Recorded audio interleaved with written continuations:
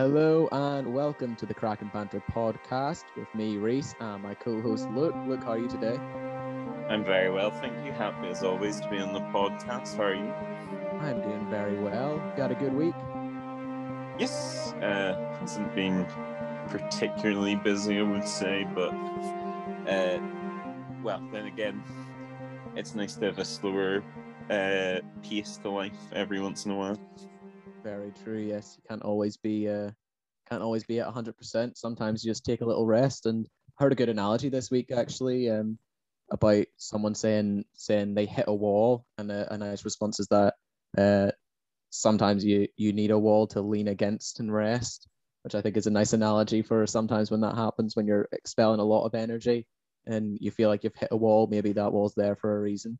So I think very much sometimes take a little rest, and a slow week is nothing to be scoffed at. So I think I love a slow week, love a little relaxed week, chill out and just watch movies, which is exactly what we did this week. And we have a fun episode coming up. We're going to talk a little bit about Free Guy later on. But we have a little bit of news first, as we always do. I'll start off with the kind of big news this week. We got another Eternals trailer for Marvel's Eternals. Did you watch this trailer, Luke? No, I didn't actually. I forgot I should. I see trailers and, well, pre the podcast, I didn't really actually watch trailers because I quite like being. I either like not watching them and then being pleasantly surprised in the cinema when I go and see them, or getting to see the trailers in the cinema before the movie. I quite like that. But I saw the trailer and never thought that I should probably watch it for the podcast. No, that's fair. I did a similar thing where I wasn't going to watch it, but then obviously partly for this and also just because you spend a couple of days on the internet and you kind of know everything that happens anyway. So it's tricky to avoid spoilers, or not even spoilers, but knowing what happens in the trailers. So once I kind of knew what happened in the trailers already, I thought I may as well watch it and get a good idea. It looks good. Again, it doesn't spoil a lot. It answers probably everyone's big question going into this, which was, where have the Eternals been all this time?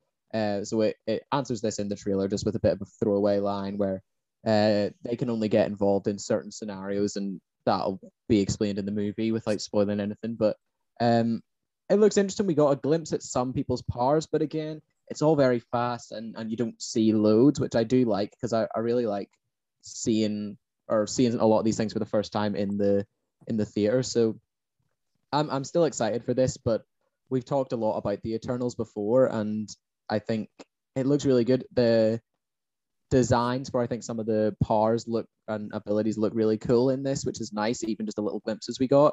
Still not 100% sure what everyone can do.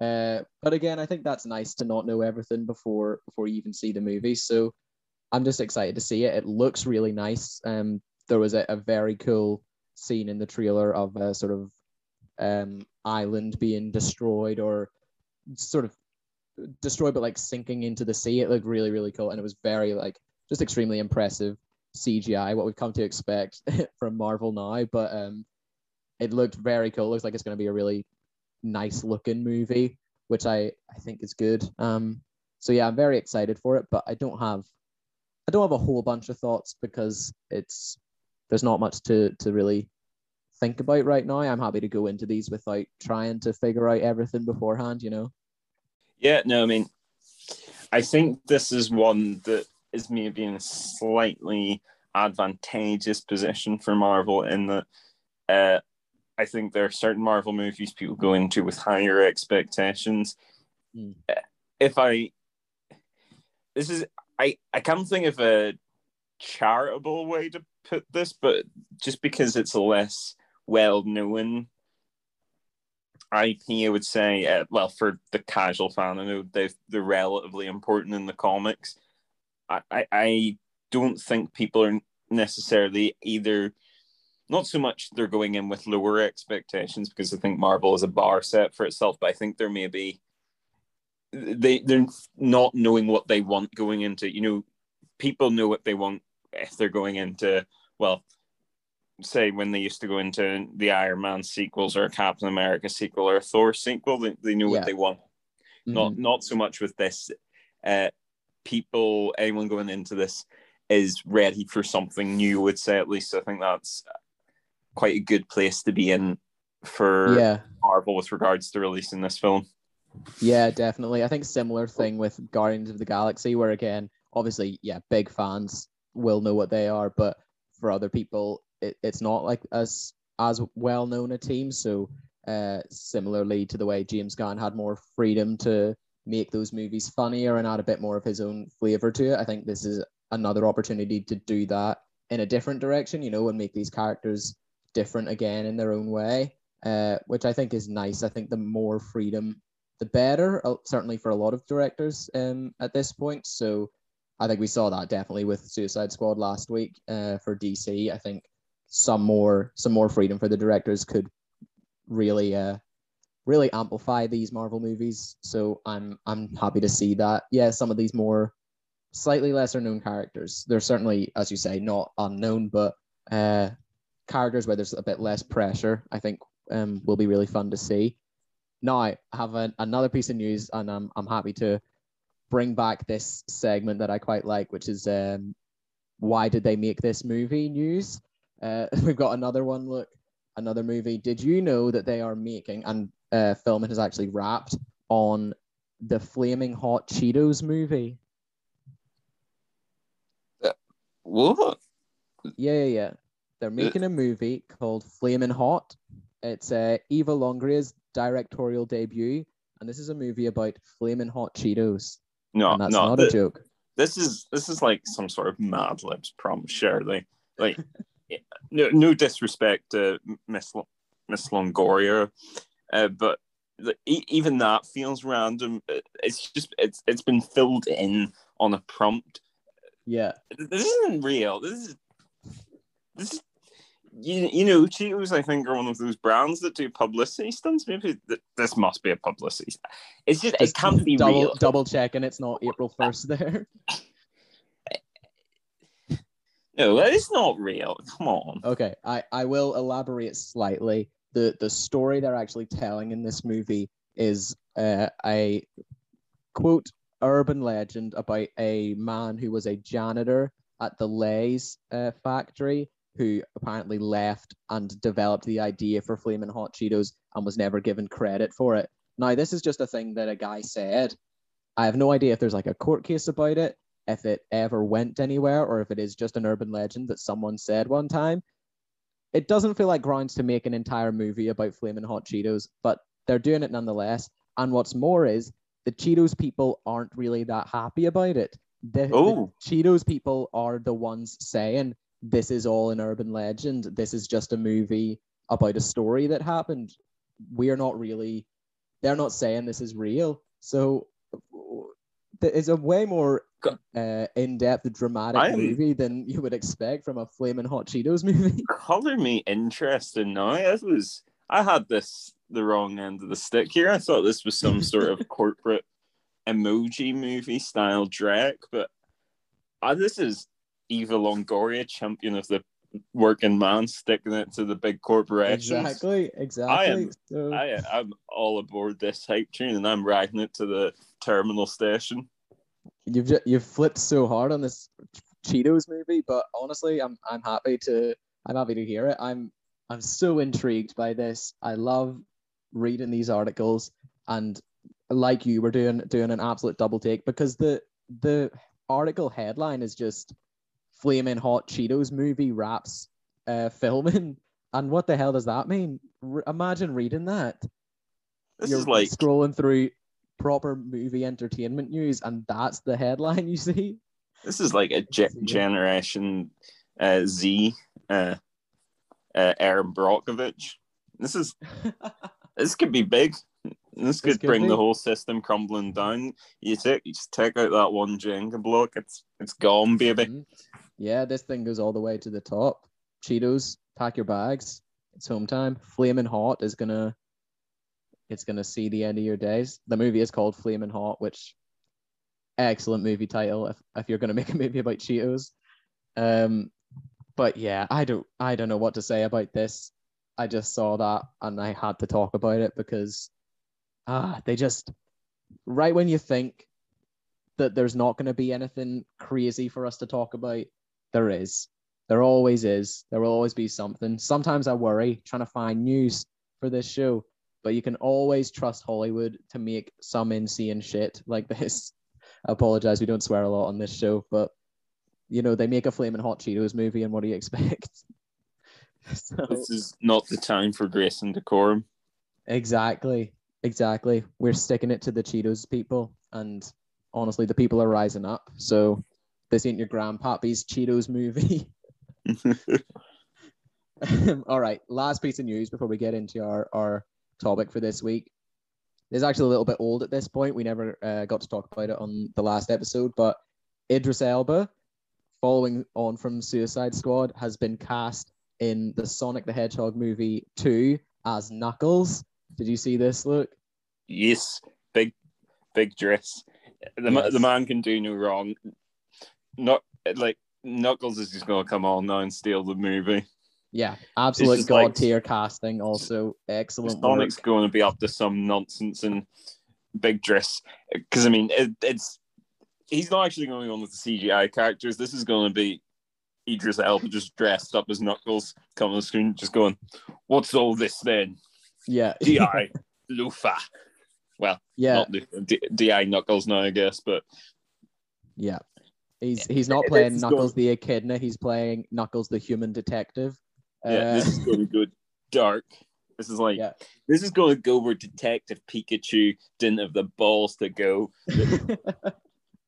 You ever said there was no cojones left in film making? Mm-hmm. They were not ready for this. This is just strap in for Sonic 2, if that's what you think, because I hope this is just Idris Elba in a trench coat and brass knuckles, and that's how he plays the character. Yeah, and it just completely opposes Ben Schwartz, I think, does the voice for Sonic. I assume he's back for this one. Did you ever see the first Sonic movie, actually? No, and I no longer want to after hearing this casting news, because this is going to be the pinnacle of filmmaking. Listen, one does not ruin their palette for filet mignon with some McDonald's grade A beef patty. We are fine dining on the cinematic arts.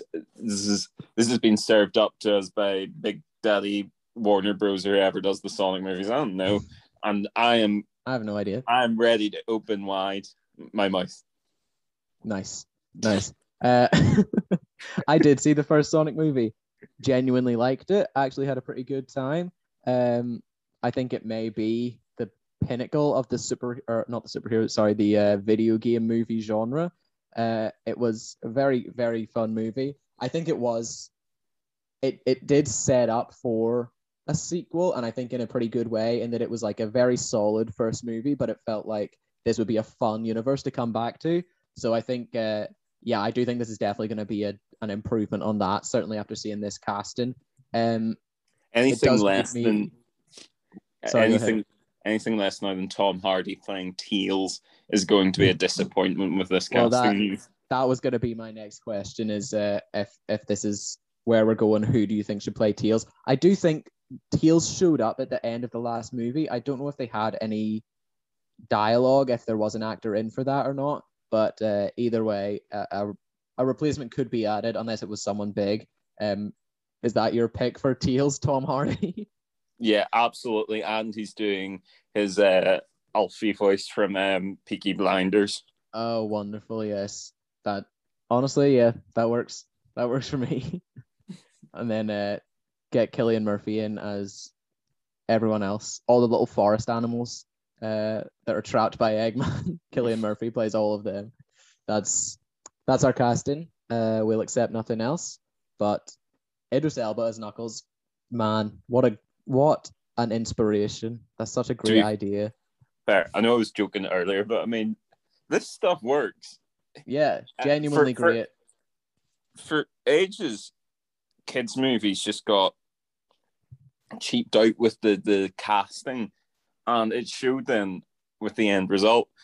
You get in your big names and talent, you do actually get your money's worth. I mean, I'm not sure if you need to go quite as far as getting Idris Elba to play Knuckles, but I, it it just does add a lot to your film if you even in pay the the first extra one, money to get the talent. yeah, even in the first one, you have Ben Schwartz as Sonic and Jim Carrey as well in as Dr. Eggman. I think And those Andrew really Mann work. is the human guy. Sounds bad. Yes. James Marsden. Yes, that is right. Yeah, exactly. Like real talent, and it does work. Similar thing with the Lego Movie. You know, a lot of those movies appeal to everyone, and people want to go and see them. I think, as you say, it just works. Compare that to a movie that doesn't try so hard. I can't think of any off the top of my head. Son of the Nut Mask. Job, Son of the Mask. You know, some of these movies that you see trailers for or posters for in the cinema, and you know you're not going to see them. You know, they're there because kids will ask parents to go and see it, and I think that works because you know you cut corners and you maybe make your money back. But these sorts of things really work and make a lot of money, and also actually are good movies at the end of the day. So I think, yeah, as much as we were joking about it, respect for doing this, for like really trying to make a good movie with good talent. I hope it isn't a joke and it's not, you know, Idris Elba doing 3 lines or whatever.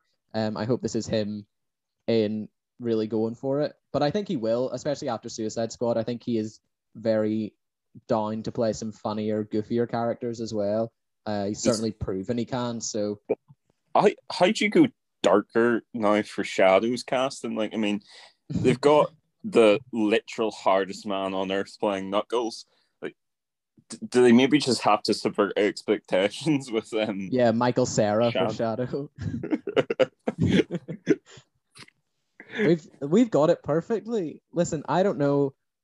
Maybe we just haven't done the podcast for quite long enough yet, but it feels like we're so close to just Hollywood executives knocking down our doors, getting us to cast these movies, because I think we get it perfect every time.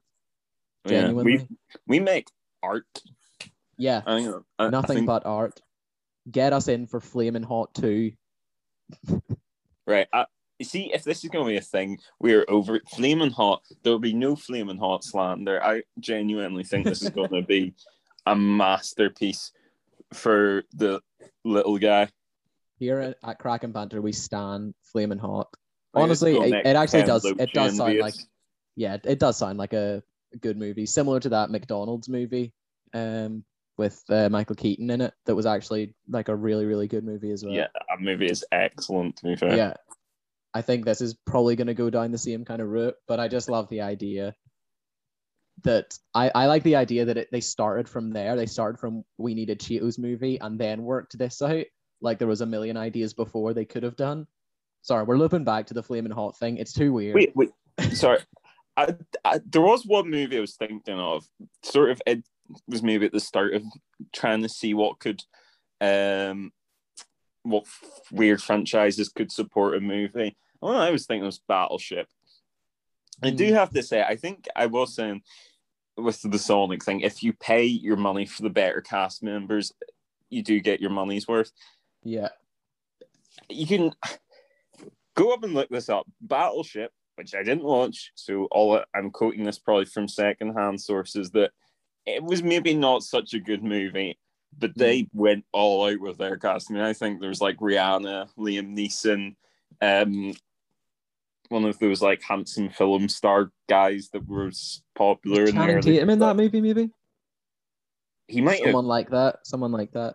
I was thinking the guy who was in Black Hawk Down, but Taylor Kitsch, was that his name? Yeah, maybe. I was thinking it might have been him, but I'm not 100% sure. So, well, speaking of video game movies such as Sonic and Channing Tatum appearing in such movies, we're going to talk today a little bit about Free Guy. We're going to do a bit of a review. Free Guy, this is Ryan Reynolds' new movie. It is about a video game character, an NPC that not comes to life, but realizes just how fantastic the world he lives in is, and some amount of funny and quite heartwarming, I guess, moments sort of come off of that. We'll do a quick spoiler-free review before we get into our spoilers, and then we'll do a full review after, as we always do with these things. So, yeah, look, give us your spoiler-free review. listen, nowadays, really, whatever your opinion is on them or not, the majority of big releases now in cinemas are sequels, reboots, remakes, existing franchises, whatever. So for a film to come along and be original and new in the way that this movie was just a breath of fresh air to me. Mm-hmm. I thought this was maybe just going to be a vehicle for Ryan Reynolds' charm that would try and coast by on that alone. Mm-hmm. But I can honestly say that in terms of a big studio release, there hasn't been a movie that has subverted my expectations as much as Free Guy has in a long, long time. I was expecting a sort of 3-star out of 5 level, fun, light comedy movie. And you're right, what we got instead was something that I would say was genuinely heartwarming, sincere, Mm-hmm. surprisingly heavy at points, but it never stopped being funny and entertaining and charming. And it was centered by strong performances from all of its stars. So, I mean, it's 100% a recommend for me. And I would say if you haven't watched it yet, go and watch it first before listening to this review.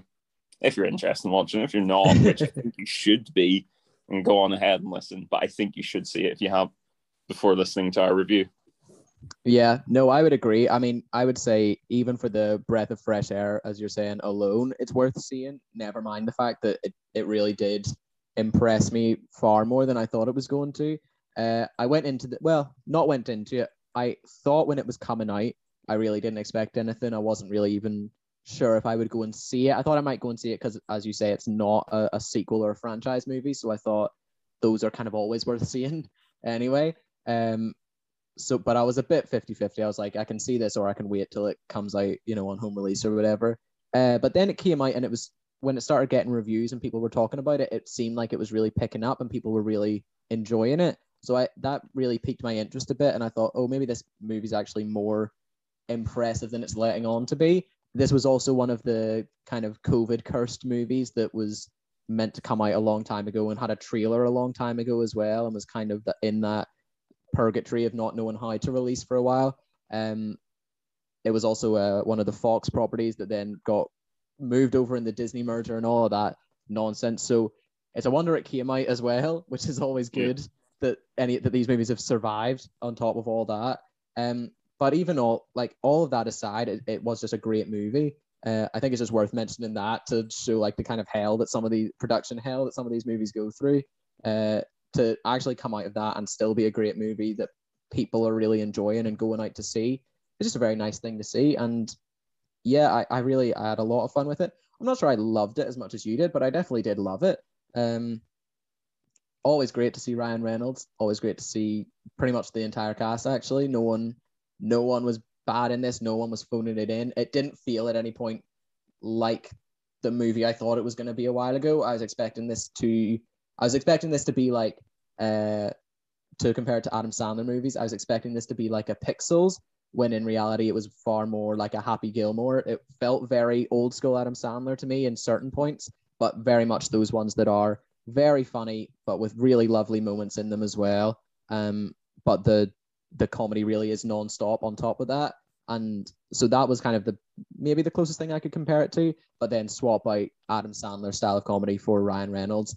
And it was just wonderful to watch. I love all of those things. So there was just really nothing wrong with it, I don't think. So I think this is going to be an impressively high scorer for us. So we'll get into our spoilers. Our spoilers review, we do our quest for the best movie of all time. We have a series of categories we're going to run through and give this a score in each category to give it an overall score out of 50 and rank it against our other movies. But yeah, look, into some spoilers now, so stop listening if you don't want to get spoiled. But what did you think? I think the catchphrase could sell a lot of t-shirts. Most definitely. Yeah, I'd buy that for sure. A catchphrase t-shirt. It was that was one of my favorite jokes. There were some really great jokes in this. There was one that really made me laugh, and I forgot it the second I came out of the theater, which was annoying. But I thought, dude, the buff version of Guy was very, very funny as well. Just his like the fact that he was unfinished and had all these like placeholder, as you said, like catchphrase and all those things was really, really funny. But yeah, it was not relentless with the jokes in a bad way, but it was, it was funny the whole way through, and I thought that was impressive to keep me laughing the whole way through. I was going to say, to be fair,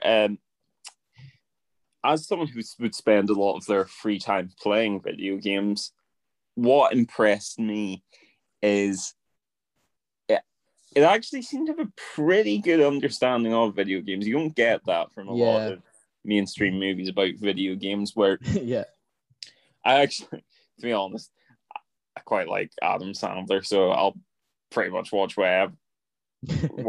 whatever nonsense he would be in. But I didn't mind Pixels, but I mean it was just like a sort of copy paste of kind of a few of his movies. The whole video game aspect for it was really more of a. It could have been any movie basically. It's just this one happened. That one happened to have a video game skin, but Free Guy really did seem to have a pretty good understanding of video games and tried to introduce some aspects of video games that I think the lay person who doesn't play them wouldn't really be familiar with, like the concept of AI coding branches, different mechanics of like how people behave in online games, all that stuff. I thought was well done and clearly did seem to be done by people who knew what they were talking about, which I thought was interesting. Yeah, it had streamers, it had YouTubers in it, which was quite fun, and it never like stopped to explain any of it, which is great too. Because there were things in it that I didn't realize until I sort of thought about it for a minute that a lot of people wouldn't get. Things like just people saying like the chat, if you're not on Twitch at all, you have no idea who the chat is. Can you say this for the chat or whatever? Can we get this in chat? Like, if you don't know what Twitch is, that makes no sense to you, but they didn't stop to like explain that, which I think is good because it's not that important, but also it's a thing that in this movie and in this universe, they would understand in the same way that, in a movie you have scientists and they may briefly explain how something works, but it doesn't need to be real science when you're making a sci-fi movie. Similar thing in this where it's like, gamers or coders or whatever will like understand some of this stuff, but also you don't need to break it all down and make it make sense to everyone. I think it all makes enough sense that you can just get it. And I thought that was really cool. What you're saying is this is basically the Interstellar of video games. I guess, yeah, it's the Interstellar of video game movies. Maybe. Love seeing people play with keyboard and mouse and even controllers where they aren't doing that dumb thing they get people to do with controllers in movies where they move the whole controller while they play. You ever see that in movies where like someone's just playing an FPS and they move their entire controller to the left every time they're trying to move as if it doesn't just have a joystick to do that? Big Bang Theory used to be quite bad for that. I think I remember. It's sort of like the problem is the acting is just basically trying to show that you're playing a video game. So you try and use every button, whereas I've thought about that before sometimes when I've been playing a video game.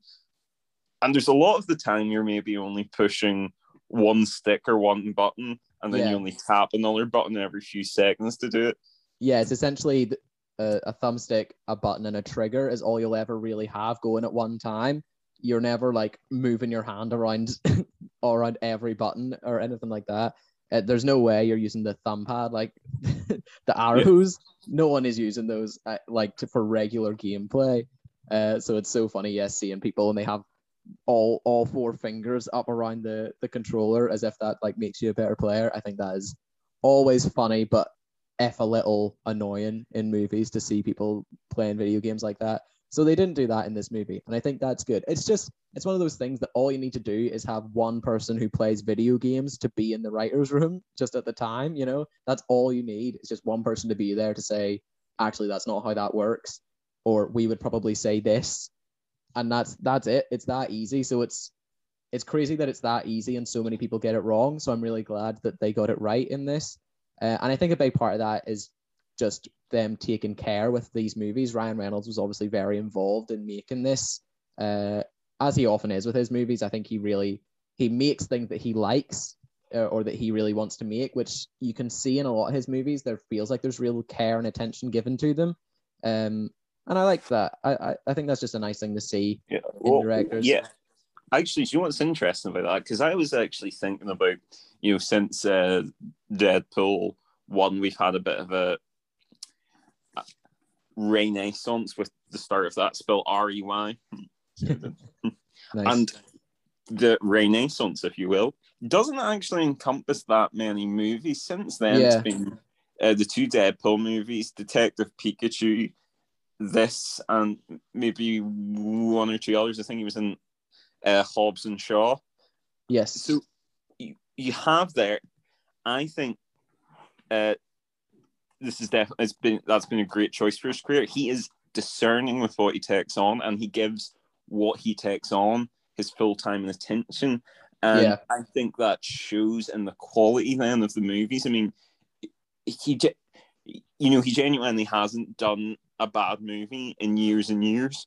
Yeah, and I think it also he's not letting people push him about, and not in like a diva-ish way, but just in that way of, if I'm going to come on and do this movie, I want it to be good. So I need to be given some freedom to care about. You need to let me care about this movie, in other words, which I think is why he does often have a big hand in making these movies. And he is so often a producer or whatever, writer or anything. He nearly always does more than just play a role in the movies he makes. I think that's just a very cool and interesting way to make movies too, which is maybe not better or worse. There's lots of great actors who just do their acting, but I think it's certainly an interesting way to make movies, and it's proven to be effective so far. So I it's weird because I like Ryan Reynolds a lot, and I wouldn't have thought of myself as being someone who will see anything he's in, but it certainly is a way to get me interested to put Ryan Reynolds in your movies. So that's not really an unpopular opinion either. I think a lot of people are big Ryan Reynolds fans, but it's pretty well deserved, I would argue. He's kind of like Adam Sandler in that way. Yeah, it is. On the side, you end up watching the most random stuff on TV if you're just channel surfing, like after midnight. I was flicking through the sports channels and there was some baseball on, and it was I think it was Major League Baseball, but I think this week, the weekend just passed, was like some big weekend in Little League, like the big countrywide junior baseball tournament they do. And I think as part of that, one of the matches was taking place at the same ground they were playing some of the important Little League matches on. And I don't know if you've ever seen some of the videos, but the Little League players do these quick player profiles. It's where they got the absolute gem. If you search this up on YouTube, you'll find it, where one kid goes, "My name's Big L and I hit dingers." Anyway, sorry, this is a long-winded way to get to this, but they were doing those with the MLB players. So one of the Los Angeles Angels players did the player profile, and they asked him favorite actor, and he said Adam Sandler. I love his movies. I just thought, you know what, fair play. You don't always need a fancy schmancy method actor who makes everyone else's hell. There's something in just having your favorite actor as Adam Sandler that I can admire massively. Exactly. Keep it simple, and it's not a bad actor to pick either. It doesn't need to. Not everything needs to be exactly. Not everything needs to be deep. It's not that deep. It's not that deep. So I think that's fair. Totally fair to just pick an actor who you like, and that's your favorite actor. Doesn't need to be that big a deal. It's just an actor, you know. So I think that is definitely there's a beauty in that. There's a definite beauty in that. We can get into our categories now for our quest for the best movie of all time. Our first category out of 10 is characters. Some great characters in this. Obviously, Ryan Reynolds is a standout as the titular guy. They're like, I think all the characters are great, but it is his movie, and I think that's not a bad thing. He is who we follow, and you sort of see everything very much from his perspective. Did you enjoy that character? I assume you did, but what did you like about Guy as a character? Yeah, I think the way Ryan Reynolds portrayed the character and his evolution across the movie, I thought was very well done. Sort of starting out early on as an unassuming worker in the bank, and the way he portrayed a video game NPC was also very accurate. Sort of with regards to what we were talking about with the accuracy of the whole video game environment. So Yeah. I was impressed how the character evolved along the movie, and it felt very organic, you know. Yeah. Well, apart from the one scene where he gets his memory back, it's not like there's any big watershed moment where he suddenly switches. It does happen naturally, across the course of the movie, if I could get my words out. And again, that's actually clever because whilst it's obviously as a result of the way his AI evolves, the generating the new algorithm, it also works within the movie because as he levels up his character, he levels up as a person, so to speak. That is honestly one of the worst things I think I've ever said. It's ridiculous. No, I like it. Look, cheesy, but it's very motivational speaker. I like it. I just thought that was almost clever how those two things. Sorry, not almost clever. It was clever how those two things married each other. I said that and realized almost clever. Sounds like a really mean thing to say. Yeah, that is so patronizing to be like this. It's almost clever the way they write these movies. No, I definitely agree. I think that's true. I think we should all learn something about leveling up personally. You know, I think we all there's something there.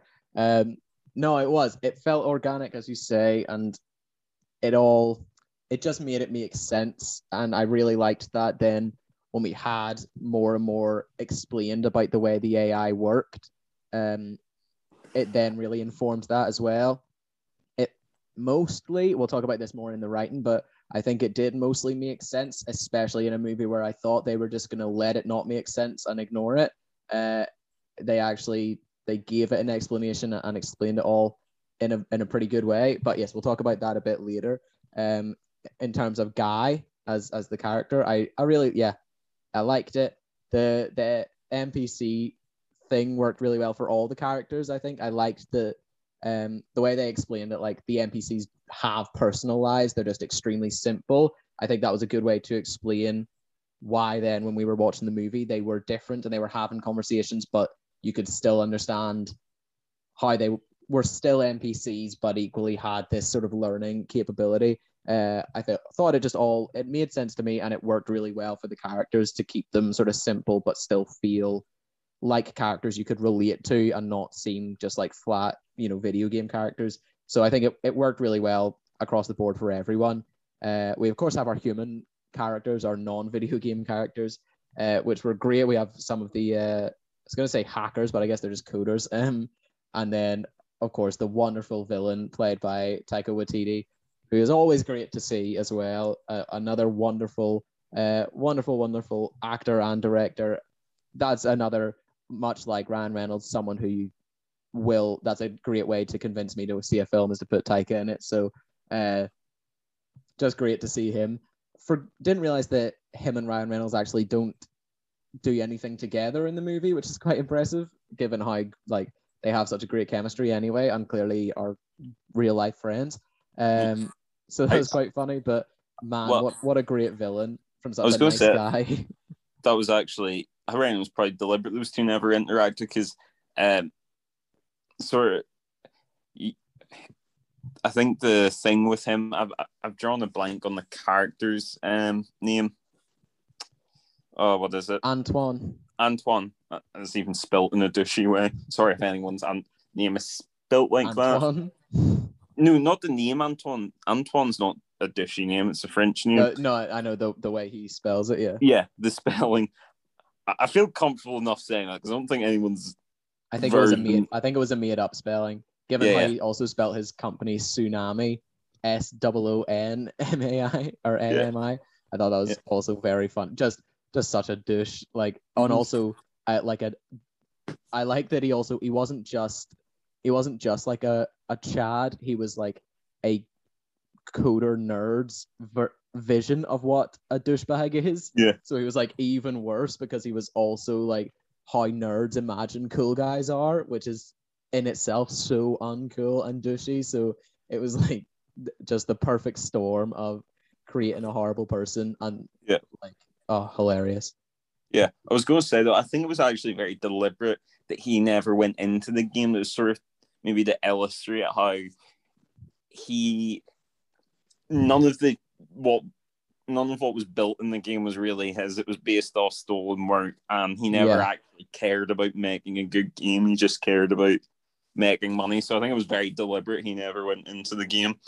I also have to imagine, not saying any one person in particular, but I think he's basically based on an amalgamation of several real people. It did seem like some of the writers might have had some experience working under Silicon Valley tech bro types, which I'm sure are in no short supply these days. Yeah, it did feel like a collection of archetypes rolled into one, none of which being good guys, which I think, you could definitely imagine some of these guys have experience working with those sorts of people, certainly in Hollywood and in the gaming and coding world. So yeah, as you say, they're in no short supply, and I thought it was just a very funny way to make a villain that is a bit different, like especially when it comes to the like billionaire CEO villain that's so classically done as like this super genius, who you can't get the better of. They're always steps ahead. That's why they've made it to this point. So it's funny to see like that same character of the billionaire CEO, but done as a guy who knows nothing about what he's doing and is like just kind of good fortune is the only thing that's put him there, and he's just horrible and has made a couple of good decisions by accident, but really has no skill. It's a very funny and slightly different way to take that approach because it makes him even more scary as a villain because you don't know what he's going to do. He's an absolute loose cannon who just cares about money, and there's no sense of like, oh, this game or this code is important, which it is. He doesn't care about that at all.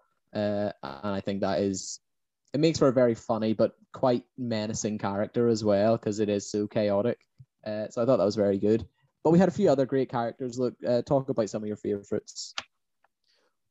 Well, I really liked Millie, played by Jodie Comer, who I was actually thinking about this earlier. I mean, she's already well known to international audiences because of Killing Eve, but I mean, I think she's going to do very well for herself in Hollywood. I mean, it's only a matter of time, you'd have to imagine, before some of the big franchises come knocking for her for a role, be that in the MCU, the DC EU, or whatever that's called these days, or another whatever big franchise movie. I think this is her foot in the door now. I mean, she's got a really, actually similar to the way Ryan Reynolds has, she's just got a really natural, easygoing charisma, which will lend itself well to a variety of roles. I mean, and she's already shown she has range. I mean, I would say Millie was a very different character to Villanelle if you've watched Killing Eve. And I think she was also I didn't watch it, so I can't even remember what it's called. But I think her breakout role in the UK was in a BBC Three drama, which was supposed to be very good. So I mean, don't be surprised if you see her as one of the next big stars in Hollywood. Wouldn't surprise me. And I think she played Millie really well.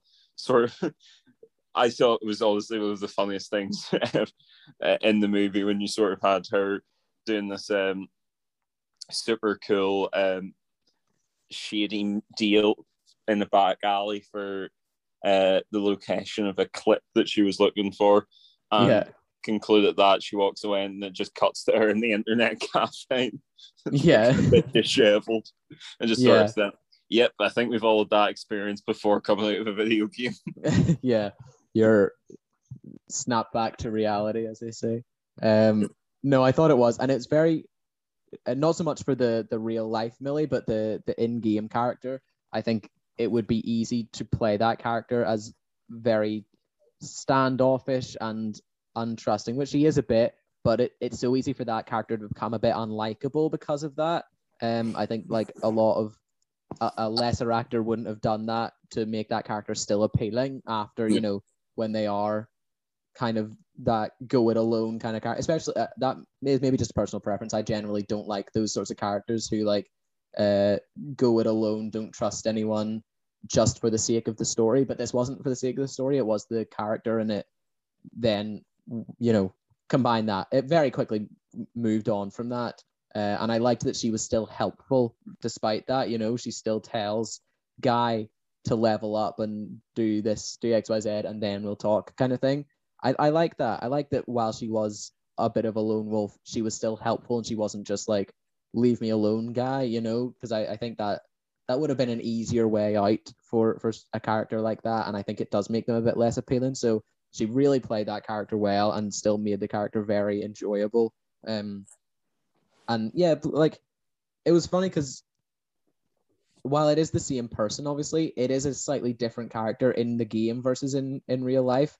I guess just because in game you've got that freedom, you know, to run about and shoot people and do all that stuff, and you know, there's no consequences. So it was cool to see that she had a different dynamic in the game and in real life, but still felt like one person. I think that can't be an easy thing to do. So, and I think she's the only one really in this movie who had to do it for any extended length of time.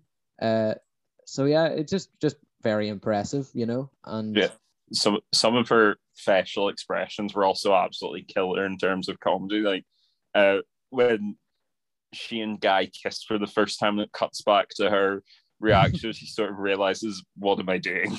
Yeah, yeah. Similarly to then her reaction soon after that, where Keys, her partner, reveals that Guy is an AI as well. Yeah. I think that is a very, very funny scene. Her reaction to this, like, that's so weird, but also you can't compare that to anything either. Like, there's no real world comparison to what that must feel like.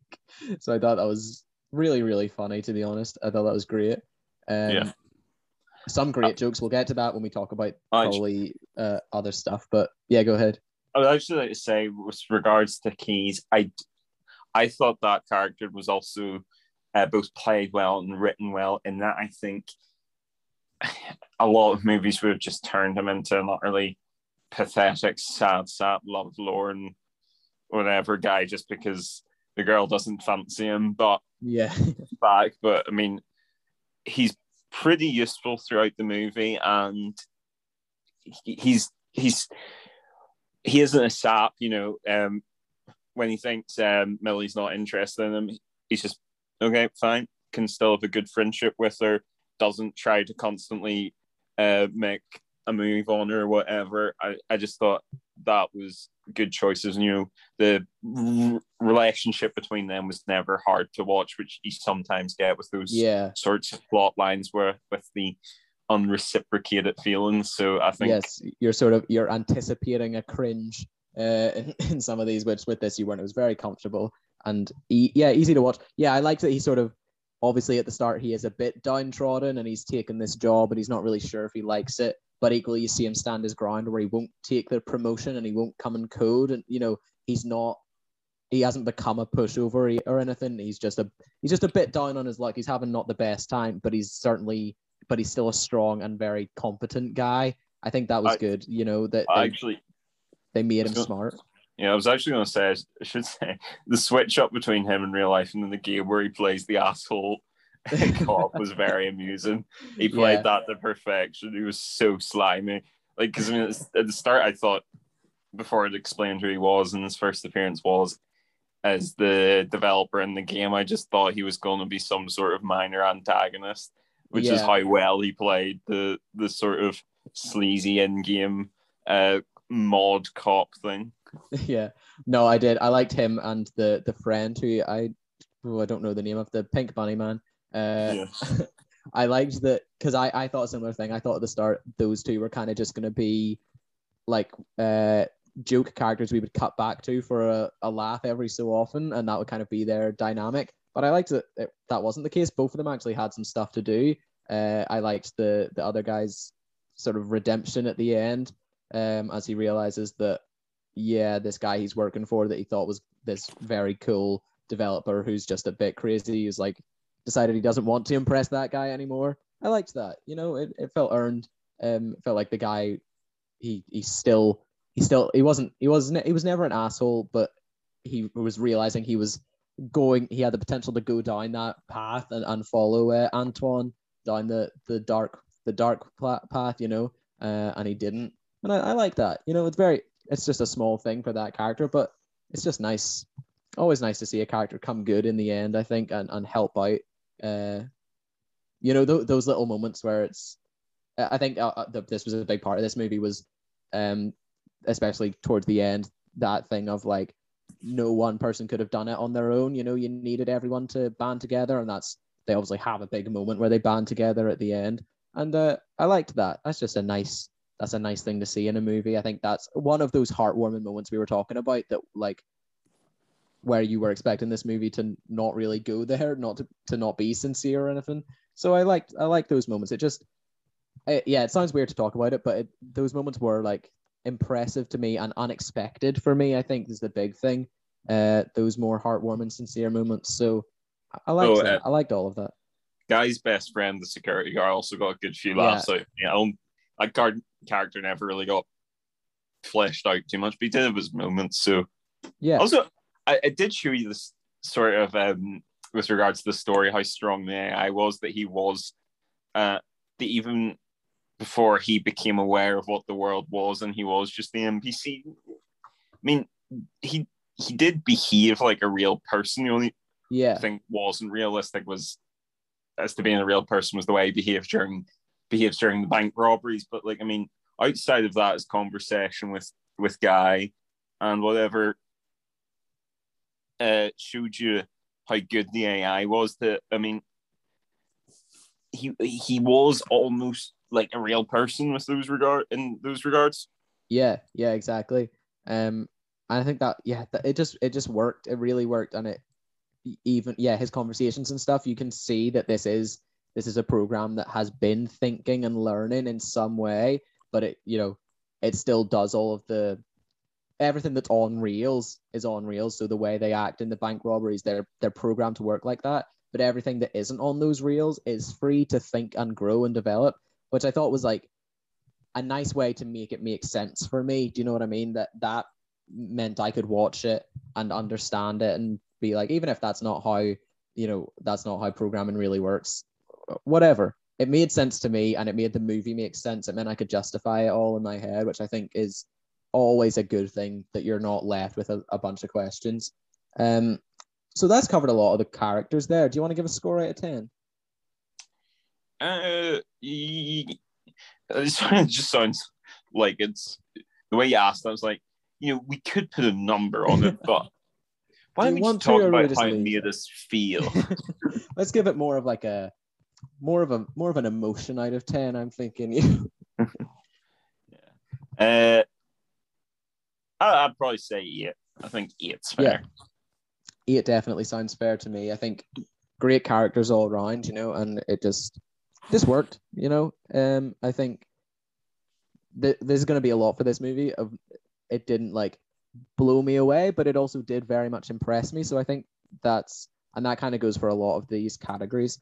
Direction is our next one. Now, I wouldn't say this is necessarily a movie with a big directorial stamp on it, but it did certainly have a style, and I think you could see that in a lot of the action and dialogue scenes in both, just across the whole thing. There was definitely a style to it. I just wouldn't be sure, we talk about a lot in this, certain directors having their specific stamp they put on something. I'm not sure I find that necessarily with this, but there was something to it, especially that Ryan Reynolds kind of, you have that sense and that style of making movies that he has. So there was something to it, but what do you think about direction? I don't know, it's kind of hard to say what falls under direction here. I mean, I think trying to phrase this in a way it's not disrespectful to whoever directed it, because they did a very good job, but I feel like a lot of the ideas that are then in the movie were set out before filming started. Yeah. It almost feels like I don't actually know what to consider for this. I mean, what I would say is I'm really struggling to think what actually falls under this for this movie. I mean, I really like the soundtrack and music choices. I think the action, the camera work follows it well, but I mean, I don't know. Sorry, I really can't help you here. No, I know what you mean. It is, I think it's a movie like this also, it feels like there is quite a big deal of like crossover between what, the writing into the direction, into the characters and the actors. I think so much of that has a lot of overlap in that, a lot of these actors will be making decisions for their characters or doing improv jokes and things that maybe they're not quite the writing, and they're making decisions that are like direction, but maybe they aren't. And a lot of the performance stuff kind of, it all works together. And I guess that's just how movies work. But in some movies, it's very clear what is what. And I think there's just a lot of overlap where it's a bit harder to tell. Yeah. Obviously, direction, you can sort of classify that as the movie as a whole, because it is very much, direction does inform the movie. And I think there's certainly no mistakes in this. There's certainly nothing that's done badly. But it is very much one of those things where a lot of this, I think, is down to the writing and the characters being the very, very strong, and sort of just set them off and let them run kind of thing and just film it. And that's the movie. So I get what you're saying. But it's certainly still done well. Even doing that is a skill, to just capture these actors and these performances well and make a movie out of it.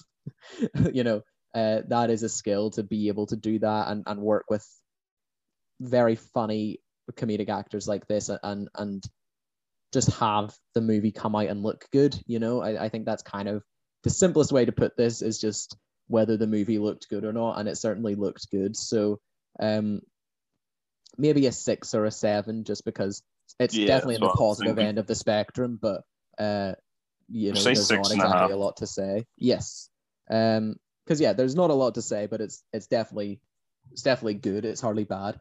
So we'll work with that. All right. Our writing then, out of 10, obviously a big part of the writing in this movie is the jokes, but equally we've talked a bit about the AI and the existentialism a little bit, that also is very impressive writing. So what would you like to talk about when it comes to the writing in this movie? Yeah, I mean, I think it was incredibly impressive that a major summer blockbuster did decide to tackle the themes of existentialism and what it actually means to be human/alive. Yeah. And done in a very digestible way. I think that's actually really, I don't think people are going to appreciate probably how hard that is to do. Yeah, and not make your audience like just tune out for the rest of the movie as they slowly sort of ponder life. I think that's extremely impressive, to have that conversation happen and still keep you in the movie and still not scare you, I guess, is the easiest way to put it. As you say, make it digestible. Yeah, it's certainly really impressed me, the fact that I just watched it and kind of just sat there and just sat and enjoyed it, and it didn't make me feel strange or really get me thinking a lot, that it just was part of the movie and something they tackled that worked. So I think that deserves a lot of credit, I think, in this movie, for sure. Yeah. So I mean, I think, to be fair, characters and writing were the big strengths of this movie. I think the relationships between the characters, as mentioned previously, were really well done. I mean, especially the way the relationship between Millie and Guy evolved, and how at the same time that was actually in reality the relationship between her and Keys becoming what it became. Sorry, that was a bit of an unwieldy sentence. I liked that. No, I thought the payoff was well deserved at the end as well. I think it was nice. They teased that, they made it very clear, and then the payoff felt deserved, which is just nice. Just nice to see a movie done well. I think that's what it is. Yeah, no, I think as well as that, the jokes obviously worked. I think the majority of them landed, and because it was such a fast-paced movie, if one didn't necessarily land, there was usually another one coming up very quickly. Only thing I could criticize for in the writing, and this is a bit nitpicky. I think, to be honest, if the actor hadn't been as good as Taika Waititi, Antoine might have ended up being a bit grating rather than funny. But because I could see that. It wasn't. I don't want to say he wasn't compelling, but I think it was very much Taika Waititi that made him compelling, and not the character itself. I think I could see that. But equally, lucky for them, they had Taika Waititi to do it, so it worked out for the best. But yeah, I think maybe more could have been done with that character. Yeah, no. So I mean, other than that, I don't really have any major criticisms of the writing. I mean, the celebrity guest appearances in the forms of streamers. I mean, I can't really criticize the writing for that. It's not like they were ever going to give. Yeah, that's very much shrug your shoulder. It's the same as all of the references to movies and video games, sort of, especially in that end fight, are very much, they're not really there for us, but I don't really like that, but equally I'm sure other people are like, oh my god, it's Captain America's shield. So to be fair, I quite enjoyed that, just for the cutaway to I liked the Chris Evans. That joke worked for me. I mean, and some of the references at least showed there were people who knew their onions. I mean, I think one of the weapons he uses in that fight against dude Guy is the gravity gun from Half-Life 2. Yeah, I did. I liked that. I liked that little reference. That's I'm not going to say that's a niche game, but it's maybe a bit outside of the it's not knowledge. Yeah, it's not the same audience that a blockbuster summer movie is necessarily appealing to. So I think it's a deep enough cut that people will be like, oh, from The Thing, I appreciate that. And I'm not going to complain about them including celebrities. I don't know, because I mean, ultimately, I maybe I'm not so familiar with who the streamers are, but I think that's such a I hated that when I was younger, and you always got people going, "Oh, who's that? I've never heard of them." It's like, that's because you're not their target audience. I appreciate it. I don't really know that. I mean, I know their names. Like, I know your man Dan TDM, I think is his name, or like Jacksepticeye. I have heard of them. Yeah. But I don't really know who they are that much. But that's that's not in for me, is what I'm saying. That's not And like I also, yeah, it's I sort of, it's exactly, it's not for us. And I appreciate it for the audience who does watch that, because could you imagine if it was us, I mean, even now, but imagine us at like 12, 13, and the YouTubers we watch coming up on screen. I remember, I think, was it the SpongeBob movie, Epic Rap Battles, wrote a rap battle for the credits of that movie.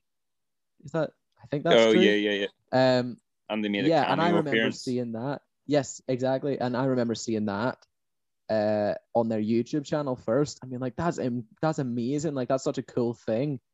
And it is that little, oh, I know who that person is, and you almost get that little flex of being able to explain it to people. And like, because I think YouTube, very much less so now, but for a long time it was all like not taboo in any way, but you wouldn't like talk to your parents or people who didn't watch YouTube. You wouldn't talk to them about it because they wouldn't get it. If you don't watch it, you don't get it. It is a weird thing, and it's not like TV really.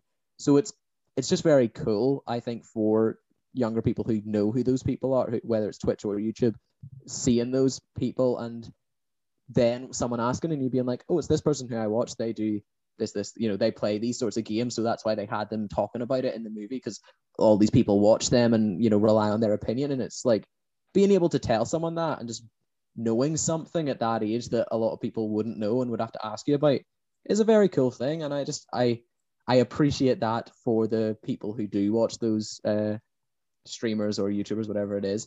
I, on their behalf, feel good for them. Yeah. Did you have a favorite joke just before we give this a score?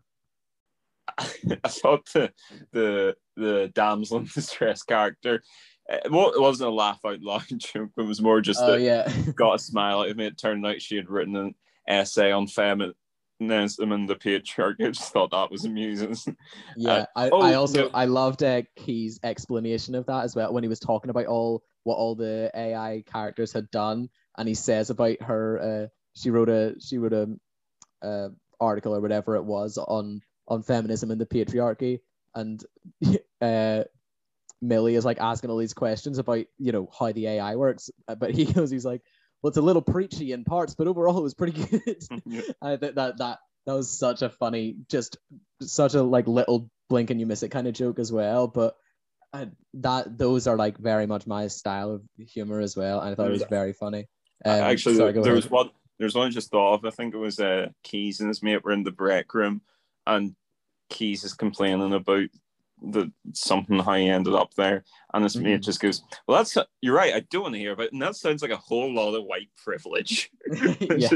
I just laugh because you wouldn't actually probably get many big films that would put joke in like that. Yeah. I was just thinking, oh, there's going to be so many people watching this, and it's just going to boil their piss that they've even used that term. So yeah, that joke amused me. It was funny. Similar joke that you wouldn't be so sure a movie would put it in.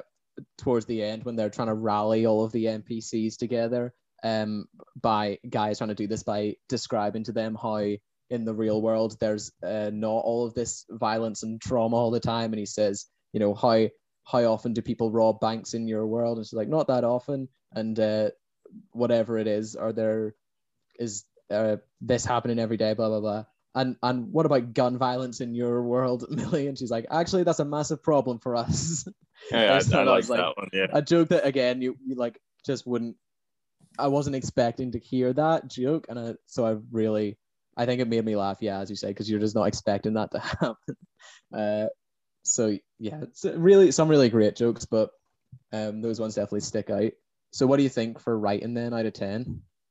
I'll probably go in 8. I thought it was the big and the characters as were the big strengths of the movie. Yeah, for sure. All right, our next one is design. That includes special effects and kind of the general look of the movie. Obviously, the world of Free City is very much GTA inspired. I don't think that's really anything they're trying to hide.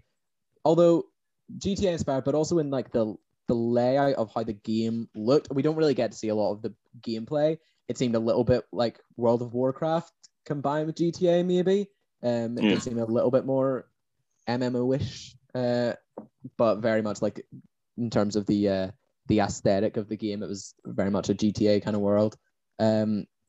I really liked that design of the game. It felt like a game that made sense that people would play, obviously, because a lot of people, GTA and WoW are probably some of the biggest games of all time. So it makes a lot of sense to sort of combine those two to create your game. I liked that the game made sense. It looked cool. Special effects wise, everything looked pretty great. I don't think anything was too shoddy. I know Dude looked a bit weird, but I think he was meant to look a bit weird. I think it was supposed to look good. Or certainly you can. It's perfectly fine if he did look weird. There's no reason he had to look amazing, but I think that was very much intentional. What did you think? Anything stick out to you as being weird or jarring? I have to disagree with you a little bit. I actually have said this. The special effects with regards to the CGI was probably one of the weaker parts of the movie. I thought. I mean, it was. I would give it allowance that probably has a slightly smaller budget and it's a comedy movie, but I thought the CGI wasn't quite up to scratch. I think some of the stuff didn't look. Well, it didn't. I know it seems weird to say in a movie about a video game, it didn't necessarily look realistic, but some of the special effects I thought didn't really look that great with the CGI. I thought the built environments and the costumes design, I thought they were all pretty good. I mean, your man's lair where they get the video clip, I thought actually looked really cool. Yeah. But any shot that showed the game as it looked to the people playing it, I thought looked really poor. I think that it looked like a game. It didn't look like a game that everyone would play. Like the graphics on GTA now are miles above what they were in the movie, which is kind of interesting because that feels like something you could easily make look far better. I suppose I know what you mean by that. I think with something like this as well, it's hard to chalk up what looks maybe worse because it's meant to be the game, maybe, or that maybe things didn't have to make sense, so maybe they felt it was more okay to cut corners or something. But definitely, the way the game was meant to look, or the way the game looked to the outside world, I think I would agree. The art team maybe needed a little bit more work on Free City itself as a game. That doesn't make sense actually. It looks a bit like Skyrim. I think it's probably the closest thing, but maybe even worse. Yes, I mean, I think it did stand out to me as the main weakness. I just didn't really think the CGI looked that great in the movie. But as I said, I give that allowance in that it's. I imagine probably relatively big budget, but it's not got the budget to churn out special effects. They're going to look like a Marvel movie, which is probably now why we have a skewed sort of idea of what CGI should look like. Because I mean, it's still pretty far above the rest of the market. With movies in terms of the quality of CGI. So our idea, the idea of CGI now is you should be able to make anything and make it look real, which maybe is an unrealistically high bar to set. Yeah. But I feel like it's fair that, I mean, I do have to be balanced in my criticisms. You have to compare it to something that is better. When something is literally better, whether it's because of budget or not, it's still technically better, and you have to allow that. I think that's how scoring works, I'm afraid. Hate to break it to you, multi-million or billion-dollar corporations, but you might not get a perfect score on our arbitrary scoring system we do on our podcast. But I think I should give mention the theme of the movie that overall it wasn't what was important. I mean, what was important was the characters. I mean, that is essentially what the movie was at. It wasn't supposed to be about the action necessarily. Also shout out to the costume design. All of the video game skins were just perfectly realistic and accurate. Honestly, could have been crazier, but they all looked exactly like what GTA skins look like. So fair fair. Honestly, people should have looked weirder, if anything. Like people's actual faces, because people just jack up faces on on video games. So fair for making the costumes look very cool, honestly, but also very much like a video game. There was no like consistency as to what the costumes should look like, which is exactly what games like GTA and those sorts of big multiplayer online games are. There should be absolutely no consistency as to what anyone looks like, and I think they that tracks. Even just like the fact the policeman and the bunny, the giant pink rabbit. I think just that is like the perfect. That's enough. That's all you need, and that makes sense as to you look at that and that's two characters in a video game. So I think that's props to design for doing that, because it's just better than when people can create their own characters, they create dumb shit, and that's what they did. So I think fair play. Since you're going to take us off the air if you keep running that foul mouth of yours.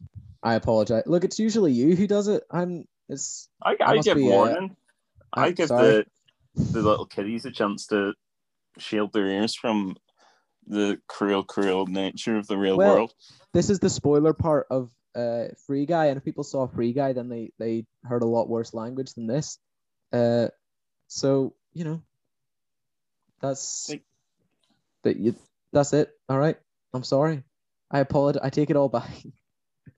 It's like living in a prison must be like. I hope the mic picked that up, my judgmental little tut. Yeah, I know your little judgmental tut of me. Well, I can only apologize and move on. So our score for design. Will we do another 6.5, round out with the direction? Or do you think it deserves higher? I think that's good. That rounds it out a bit. And finally, we have how much you liked it. This is our just score of how much we enjoyed the movie. You definitely enjoyed it a lot. I enjoyed it a lot as well. We'll kind of just agree on a score, or we can average our two scores. But I'd certainly be at a 7 or an 8 for me. I was going to say, I think we'll meet in the middle at an 8, because I would say I think it was a movie that was greater than the sum of its parts. I mean, whilst I don't think I gave it anything higher than an 8 in any of the categories, I would have said overall how much I enjoyed it was a 9. So we can meet in the middle with an 8. That sounds good to me. I think that sounds great. And then we have our potential bonus 5 we can give to bump up the score a bit if we think any je ne sais quoi that deserves a little extra bonus point. Can you think of anything that deserves a bonus point from this movie? +1 for the music used in it, especially Fantasy by Mariah Carey, which is currently living rent-free in my head. Yeah, a little behind the scenes before we started recording. Look, jumped on the Zoom call singing that already. So rest assured he has been singing that all day. I would say definitely a bonus for that. Maybe a bonus just for really being more impressive than a movie like this necessarily needed to be. Do you know what I mean? This sort of movie would be very easy for this to come out and just be a movie that people go out and see and be fine and then scrap it and be done with it. So I think maybe a bonus just for really impressing us. Basically, we've kind of said that a few times, but that it's true. It really did impress both of us. So I think a bonus for that. So bonus 2 overall. Yeah. Perfect. And that is going to give us a final score of 39 out of 50. That's a pretty good score. Let me compare it to our other standings and see where that lands it. So for our best movie of all time, it actually puts it just above Black Widow and just below Trial of the Chicago 7. How does that sound to you? Sounds about right. I'm just trying to think, comparing it to the Trial of the Chicago 7 is such a weird comparison to even start to make. But in terms of blockbusters, I would say it probably was better than Black Widow. Yeah, I would agree with that. I know rewatchability is different to standalone quality, but I think I'd probably rather watch this again than Black Widow. And that's nothing bad against Black Widow. As we all nearly always say when we do these reviews, we watch extremely good movies and TV shows now. We're absolutely spoiled for choice, so it's really rare that we're watching anything that bad. So yeah, definitely. If anyone who worked on Free Guy or Black Widow are listening to this, don't take that as anything bad. That is we watch great movies here. So yeah, I'm really happy with that. I think this was a great movie, and I really had a lot of fun with it. Any last remarks, or will we move on? It's been a sweet, sweet fantasy, baby. Catchphrase. So our next little segment that we'll do quickly is Have You Seen This? This is where we talk about what we've been watching or reading or doing through the last sort of week, and we have a little chat about it. Now, I'm going to talk about a game this week. Look, have you played Shadow of Mordor? Funnily enough, yes, I have. Funny enough, you have played the video game that you loaned me for me to play. That's interesting that you would say that. Yes, I finally came around to starting Shadow of Mordor. I have played a bit of this game before on Xbox, but I never really sunk my teeth into it, but I absolutely loved it when I played it before, when I gave it a go. So I was very excited to play, but I've had it sitting in my house for a long time after you loaned it to me, just sort of waiting to play. Had it installed on my PlayStation for the last week, and I finally started playing it yesterday, and I absolutely love it. I already knew I loved it, but I absolutely love it. For anyone who doesn't know, it is a video game set in the world of Lord of the Rings, sort of just prior to everything really kicking off, for lack of a better phrase. But it's very fun. It's, if you like that world and those characters and that sort of fantasy genre, then you'll like this game. It's not a new game at all. A second one has already come out, but I just happened to be playing it this week. But it's very fun. I think the setting is one of the most fun parts about it, but it's also just a very well-made game, and that sort of open world style of game where you can still, you have this very strong storyline to follow as well. It's just it's the style of game that I like a lot, and the combat's very intuitive. It's very fun to play, and I'm really enjoying it. I already knew I would enjoy it, but my suspicions were confirmed, and I like it. So look, what have you been watching or seeing this week? As soon as you did a video game, I'll do a video game as well. Reese, have you played Yakuza Like a Dragon? I have not. I'm sure I will play that as soon as you're finished with it and loan it to me as well. Okay. So Yakuza is the Like a Dragon is it's not the seventh game released in the series, but it's technically the seventh installment in the popular Yakuza franchise, which is both very popular in its original country of Japan, where I think it is known as Ryuga-Gotoku, which I have no clue what that means in English. And it has now gained a large following here in the West. So Yakuza Like a Dragon follows the protagonist Ichiban Kasuga, who is a Yakuza who serves 18 years in prison for a murder which he did not commit, covering for his patriarch's son. And it then follows what happens after his release. I'm not going to try and even explain the story after that point, because it's got quite a long story, but a very entertaining and interesting one. But basically, the game is, whilst previous games in the Yakuza series were brawlers, in which had real-time action, Like a Dragon is a turn-based RPG in the style of Dragon Quest and Pokemon, and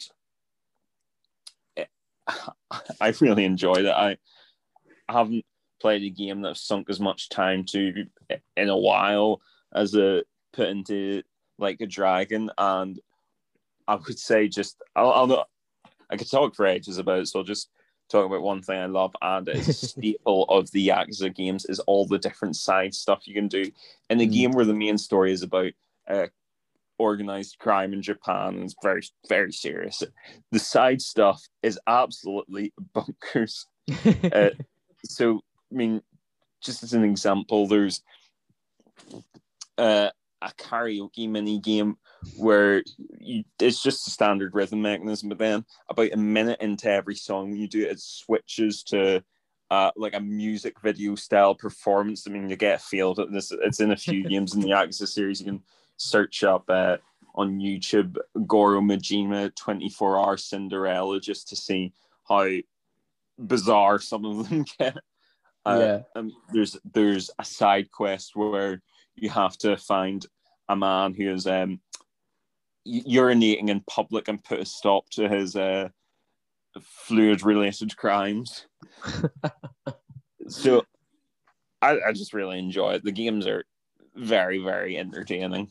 A mix of different tones in that game, would you say? Yeah.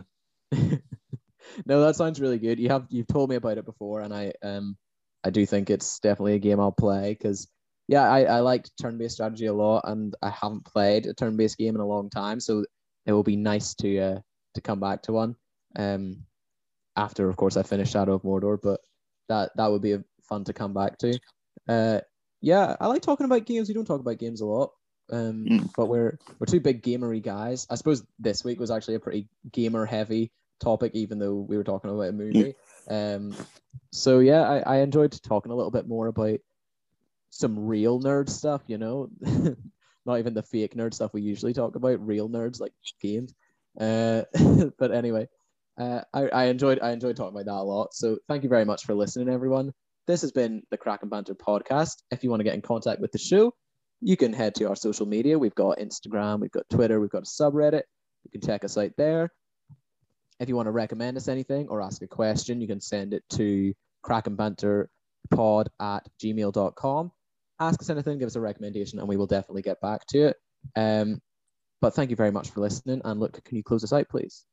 This has been the Crack and Banter podcast. Thank you for listening. I am now on my way to get some absolutely delicious boiled turkey. Thanks for listening, guys. We'll see you next week. Bye-bye.